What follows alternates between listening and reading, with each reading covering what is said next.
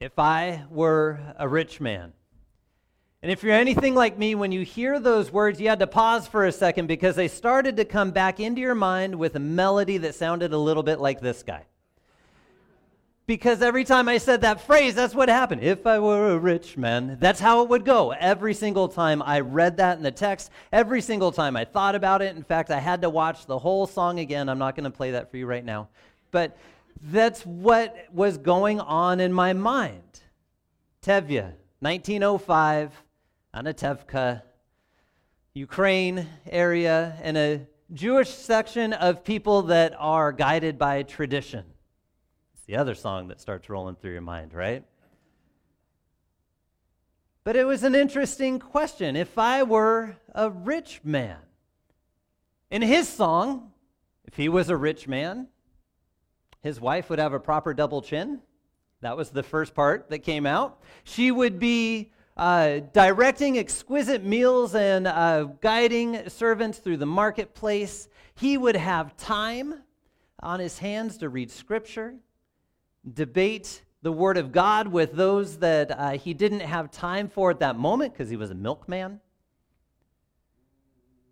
And people would come to him, wanting questions answered. And he said it didn't matter if I knew the answer because when you're rich, everybody thinks you know.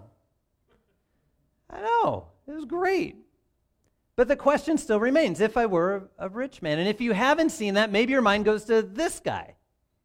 Because when I play this game, it kind of ends up the same way.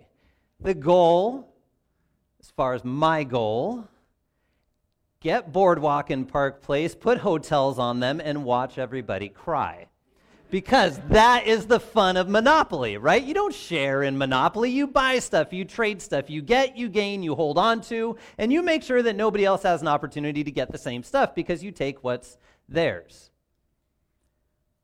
That's kind of our culture. This is what we see each day. This is what is advertised to us all the time. This is what we're told, that what you have isn't quite good enough, and what you need might just be outside of your reach, but we can make that happen as well. There's a insatiableness. There's a word that came up a couple times in the readings, coveting, covetousness. Another way to translate that is insatiableness. An unending want or desire. And I think if you were to talk to anybody who you may deem as rich, they would say, no, I'm not rich. There's more to be had. There's more that I could get. There's a movie we watched the other night. It's called Instant Family. It's a really interesting movie about fostering and adoption.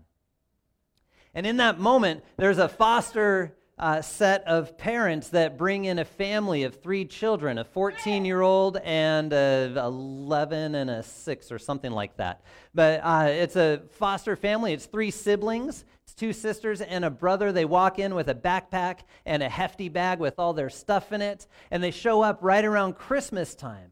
And one of the kids said, "Wow, are you guys rich?" And the immediate answer from the parents was, no, we're not rich. We're not rich at all. No, their house was impeccable. They had a full tree with full presents underneath. And the next question by the youngest was, does Santa come here every year?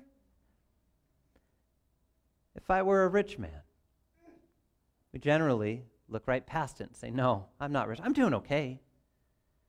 I'm not rich. Other interesting stuff as I started to ponder this question. From 1967 to 1997 in the United States, there was a huge boom in a particular segment of the market sector, self-storage. It multiplied 20 times in 30 years. 20 times more self-storage was needed in 1997 than what was needed in 1967. On average, for each person in the United States, there's a little over 5 cubic feet of self-storage. That's outside of what you may have in a house. Now, not all of that is greed and holding on to. A lot of it is because people get displaced, because of separations, because of all kinds of different reasons. So there's an absolute need for it. But the other interesting thing, in that market sector, between 90 and 100% of that space is filled. Think about that for a second. A multiplication of 20 times, and yet 90 to 100% of that space is filled. That's amazing. And like I said, I know there's good need for it at sometimes, but sometimes maybe there's just a little too much stuff. And we have to pay people to watch over our stuff. That's another interesting thought, isn't it? So if I were a rich man, we know what the culture points to as rich. We know what we're guided to as far as being rich. And I'm not calling you the rich fool in the parable, because I know that your hearts are different. You're here. You have hearts that have been shaped by God. You have hearts that have been shaped in a way to where you see the riches of God, the grace and the mercy that He pours out over you, and you share things. If you didn't, this building wouldn't be full of people. If you didn't, we wouldn't be meeting here. But you do. But see, it's because you know that life doesn't consist of possessions. And that's what Jesus was getting to when the man came to him and he said, "Hey, Jesus, tell my brother to divide the inheritance with me."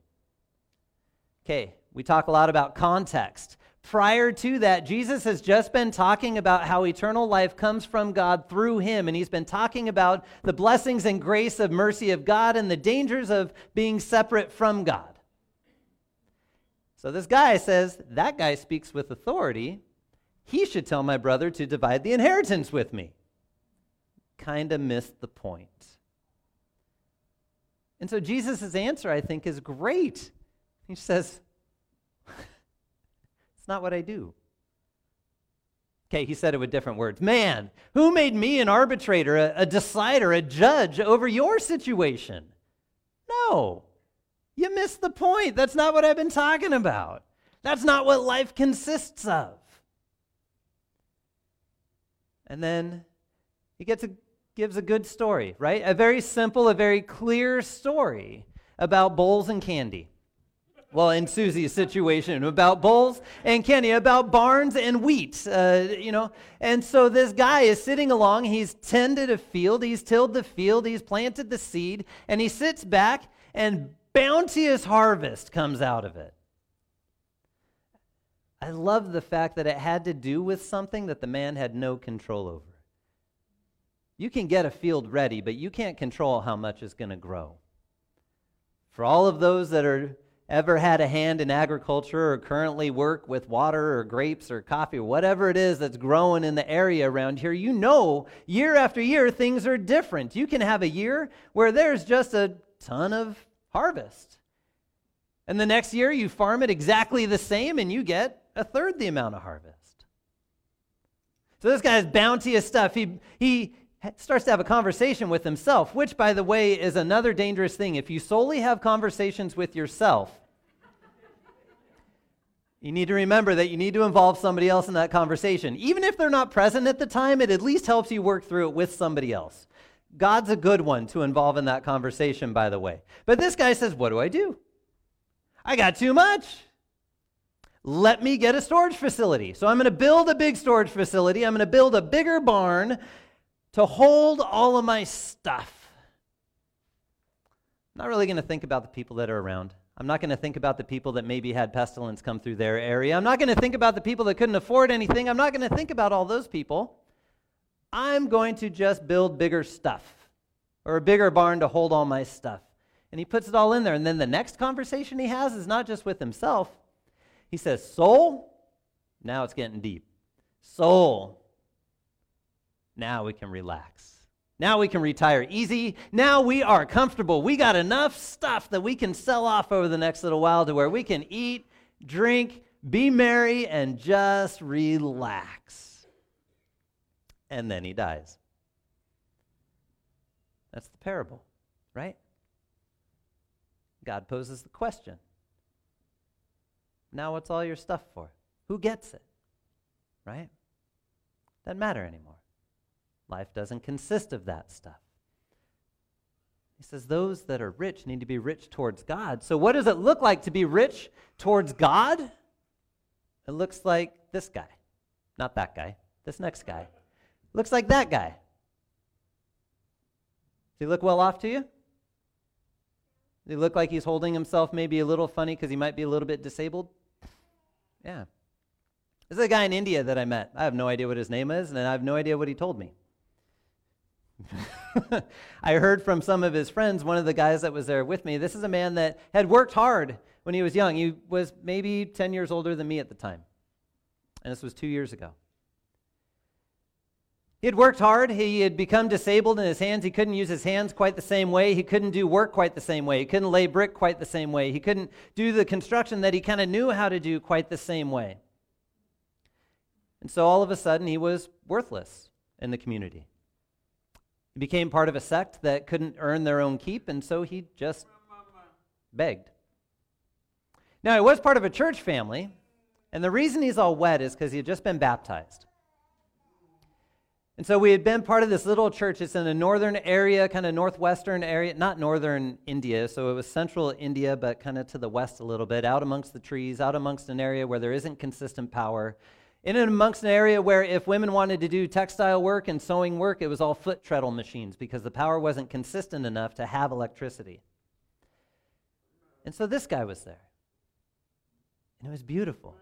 You watch him enter into this baptismal font and in the local dialect walk through the Apostles' Creed. A couple of prayers are said. He goes under the water and he comes up out of that water, a rich man. In the same way that you're rich. In the same way that God's blessings have been poured into your life through baptism, he stands there as rich as any of us. And then just after this, there were a few others that were involved. And so we stood and we prayed over them. There's a group there, Aiden, if you don't mind moving over to them.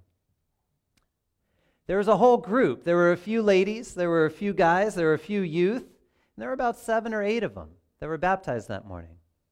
This lady's story here in the royal blue, purple, was beautiful. She stood at that baptismal font, and they had a little bit of a conversation, and she walked to the edge of the font. She pulled a little red dot off of her forehead and threw it on the ground. And then she stepped back, and they walked through the Apostles' Creed. She went under the water, came back up, as rich as any of you. What I didn't realize in that moment was that she was disowning every bit of Hindu heritage, every bit of what her nation could do for her, every bit of lineage that had come through, and every blessing that the state was going to give her. She handed it away and said, no, there's a new family that I'm a part of.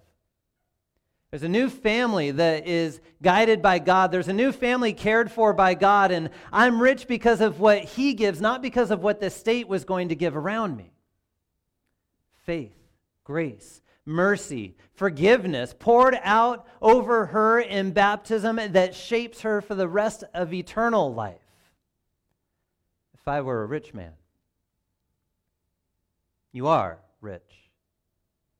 You are rich in so many ways that are never advertised. You are rich in so many ways that can't be held in storage facilities. You are rich in so many amazing ways that God has given you. Forgiveness for you through Christ. Life for you granted by his death and resurrection. A richness that we see little bits of now and that we'll see in fulfillment when Christ comes back. But never doubt, never question whether or not you're a rich man, because you are in Jesus. Amen. Would you pray with me? Dear Heavenly Father, we thank you for the riches that you pour out so freely and graciously, and we pray that you would shape our hearts to share those riches with one another and with all those that you bring into our life. Whether it's intangible things like grace and mercy and forgiveness, or whether it's tangible things that you have poured into our life to be able to bless others with, to take care of our neighbor. We pray that you keep our hearts and eyes focused on you and how you have loved us and sent us to love others. Be with us this day and every day until we are with you in eternity. Through your Son, Jesus' name we pray. Amen.